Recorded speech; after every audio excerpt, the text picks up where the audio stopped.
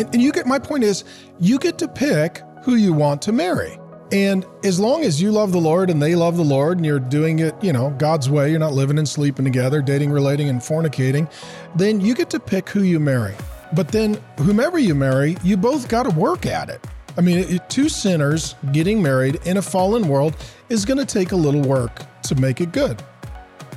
Well, howdy. Pastor Mark Driscoll here with my best friend and wife, Grace. We are doing a short series for the Real Marriage Podcast, answering your questions. So if you've got one, big yawn. They can't see you yawn. We're tired. We're 50. Let me just tell you this. If you're under 50, you don't get more energy at 50. You can't see better, and the check engine light comes on. Welcome to 50. So we are doing a short series of answering your questions. If you've got one, send it in to hello@realfaith.com. This one is from Michael, the Archangel. He says, I have an amazing marriage, and I've married a beautiful, godly girl who loves Jesus and his church. They have a son together as well. And when he was dating her, he felt a lack of peace about it, and he couldn't explain why.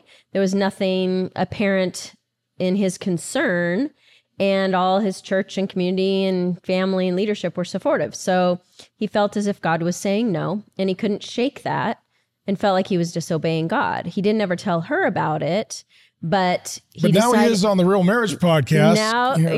He decided to push through it and marry her, and has been really blessed, and God's been kind, and they're great together, he says. Yet every now and then that guilt reappears as if God is saying, you still need to acknowledge and repent for disobeying me. My grace has made this work, but you still need to accept that you ignored the Holy Spirit.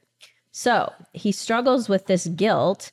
He's wondering, does this sound like God? Is it the conviction of the Holy Spirit or accusation of the devil? Does the Holy Spirit speak through a lack of peace?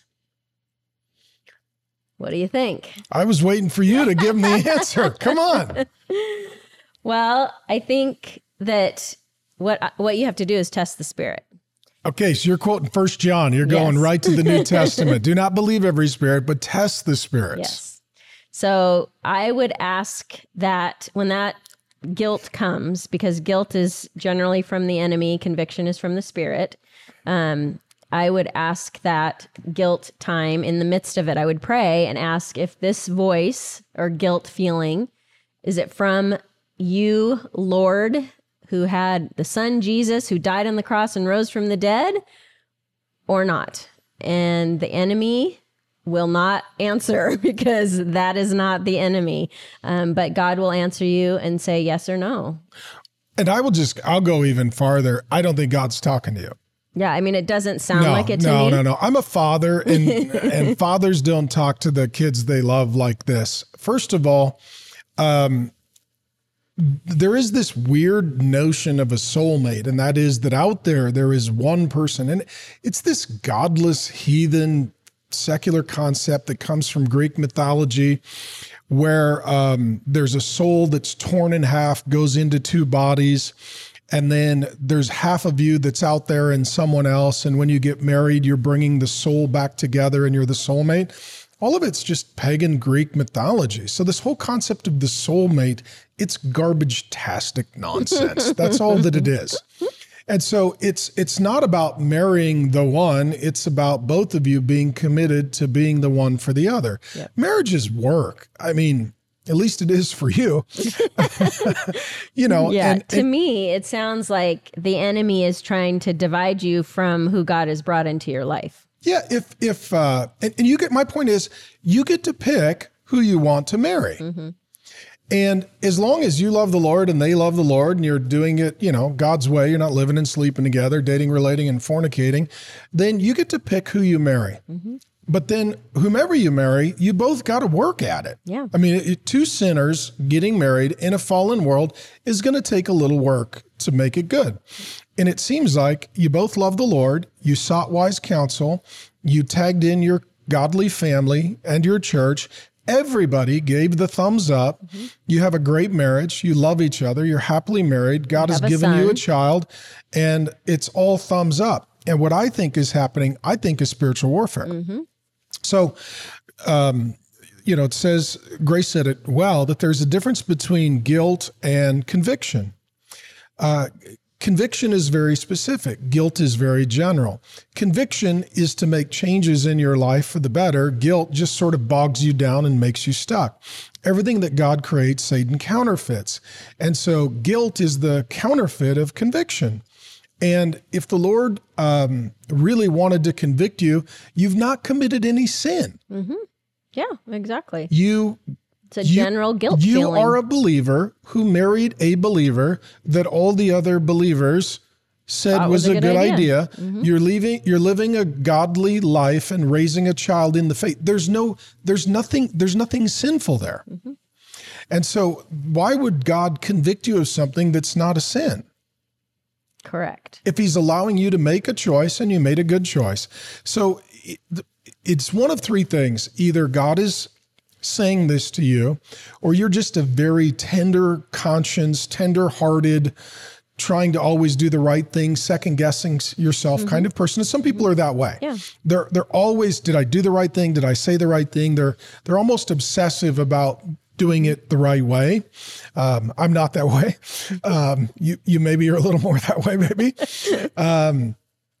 But then the third variable is there is the demonic. Mm-hmm. And Satan didn't even show up until Adam and Eve were married. And the lie that he told Adam was, you married the wrong woman. And so God comes looking for Adam after sin occurs. And Adam basically says, well, the woman that you gave me, mm-hmm. what he's basically saying is, I think I married the wrong woman. Mm-hmm. And so, if you get married and what you're thinking is, maybe I married the wrong woman, I'm telling you, that's exactly what happened in Genesis 3. Mm-hmm.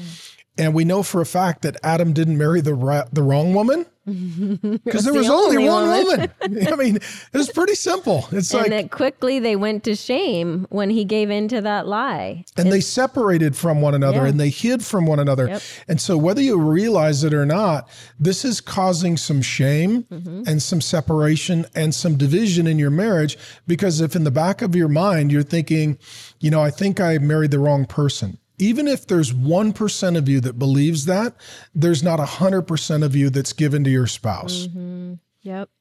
It's the enemy's way of trying to divide you. And now that you're married, you're married. So now the enemy wants to divide you so that you get a divorce for a reason that you had a second guess on before, but then that would be sin to divorce because you have a godly wife that loves you and a child. So if you think to the end of this, you realize how it sounds, and you need to pray against the enemy attacking your marriage.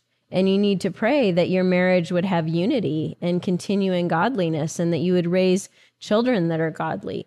Instead of giving any ear to this lie, give prayer to what your marriage can be with the Lord. What I always say is, people are married and then they often ask me, like, how do you know you married the right one? If you married them, they're now the right one. That's right. You're now in covenant, and God honors that. And you're right, honey. I think it is a lie. And it says in John 8 that Satan is the father of lies. Mm-hmm. So God the Father wouldn't say this. I'm a dad. I mean, well, and you're saying in your question, it's as if God is saying. It's as if God is saying. You said that a couple times. So you're not totally believing it, but if the enemy can get you to even slightly believe it, then he can win ground in your marriage. And the verse that comes to mind is Revelation 12:10. It says that Satan is the accuser of the children of God, that he accuses them day and night. Yep. And so what these are accusations. These are not God-given convictions. These are demonic, satanic, spiritual warfare accusations. And you oftentimes know that you're getting spiritual warfare when you hear in the second person you. Mm-hmm. Satan comes in Genesis 3, and he says you to Adam and Eve. In the Gospels, when Satan comes to the Lord Jesus, Matthew 4, Luke 4, after 40 days of fasting and praying in the wilderness, he says, if you are the Son of God. It's always the second person. You're not speaking to yourself if it's in the second person. So if you're hearing in the second person, you married the wrong person. You're not supposed to be with them. That's not God's soulmate for you. That you didn't do it God's way. You didn't obey the conviction of the Holy Spirit. If you're hearing it in the second person, it's either God or Satan. It's not you. So there's only three possibilities: you, God, or Satan. Mm-hmm. If it's second person, it's not you, So now it's God or Satan. And the question is, would this come from the father or the father of lies? Is this going to build or break my marriage? Is this going to cause us to have deeper intimacy, or does it cause us to have some brokenness in our intimacy? And is this conviction from God, or is this accusation from the enemy? And what I would just tell you is, just hearing all of this, and even as we're having the conversation, I feel very inclined in the spirit just to call it and be the umpire, put the striped shirt on and blow the whistle and say, this is demonic spiritual warfare. Yeah. Because if it was my daughter and her son-in-law was saying this, I would say, this is Satan. This is not God. This is not your father. This is the father of lies. Yeah. And it's the same lie that he told your first father. You married the wrong girl. And so, but I would say, how often is it at some point in every marriage, you wake up and wonder, did I marry the right person? Yeah. That's something that constantly can... Come on, don't go there. No, I'm saying can constantly be in marriages. Oh, yeah, okay, I'm not talking about me. Oh, good. I was ready just to go home and read Lamentations. It's a common lie that can come into marriage, because it's a way for the enemy to just get you to slightly think, could this be the wrong person? If he can get you to believe that, it leads to divorce. Well, then it can also lead to coveting. You start to think about, well, who should I have married? And then you start thinking about someone else and what might that be like? And now all of a sudden, you're down the rabbit hole of just total destruction in your relationship. Yep. Yeah, I would rebuke the lie. Yeah. And so and what I would say is, you didn't tell your spouse this. And if you haven't, I wouldn't. I would say it's a demonic lie that you heard, and you don't need to take that lie and put it on your spouse. If you have told your spouse, hey, I think I married the wrong person. Oh, good night. Well, first of all, punch yourself in the head and then go talk to your spouse and say, I'm sorry, I heard a demonic lie and I passed it on to you, and I would want to get that out of your marriage and relationship. Yeah, I wouldn't speak that kind of curse over your spouse and over your covenant. Absolutely. Well, that was fun. But let's just be honest. At some point, every person who's married wonders, did I make a mistake? Yeah. And the truth is, if at any point we stop working on the marriage, that's the mistake. Yeah. That every marriage is some work. Absolutely. Especially if you're married to Pastor Mark. So why don't you pray for the couples that are listening, and any of them who may have been receiving demonic spiritual warfare accusations. Maybe they're hearing, you married the wrong person. You didn't obey God. You're not blessed. You're not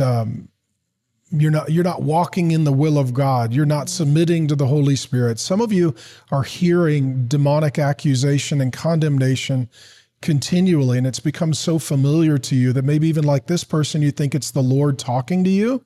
It's not. Jesus says, my sheep hear my voice and they listen to me. This is not the voice of the Lord. Correct. This is the voice of the enemy of the Lord. Yeah.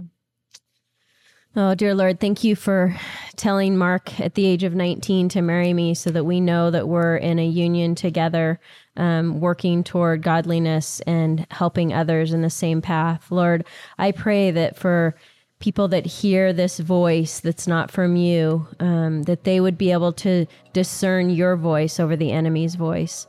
Lord, marriage it's a battle at times, because the enemy wants to come in and divide us. So I just pray that you would give us strength and courage, that you'd give us honesty in our marriages, and that we would be able to together resist the enemy and his advances and his lies. Anything that pushes to separate us, Lord, we know that's not from you. So we pray that you would just unify these marriages and bring them together in every way, Lord. Heal places that are hurt, and bring truth into the middle of these marriages from your word and from your Holy Spirit. In Jesus' name, amen. Amen.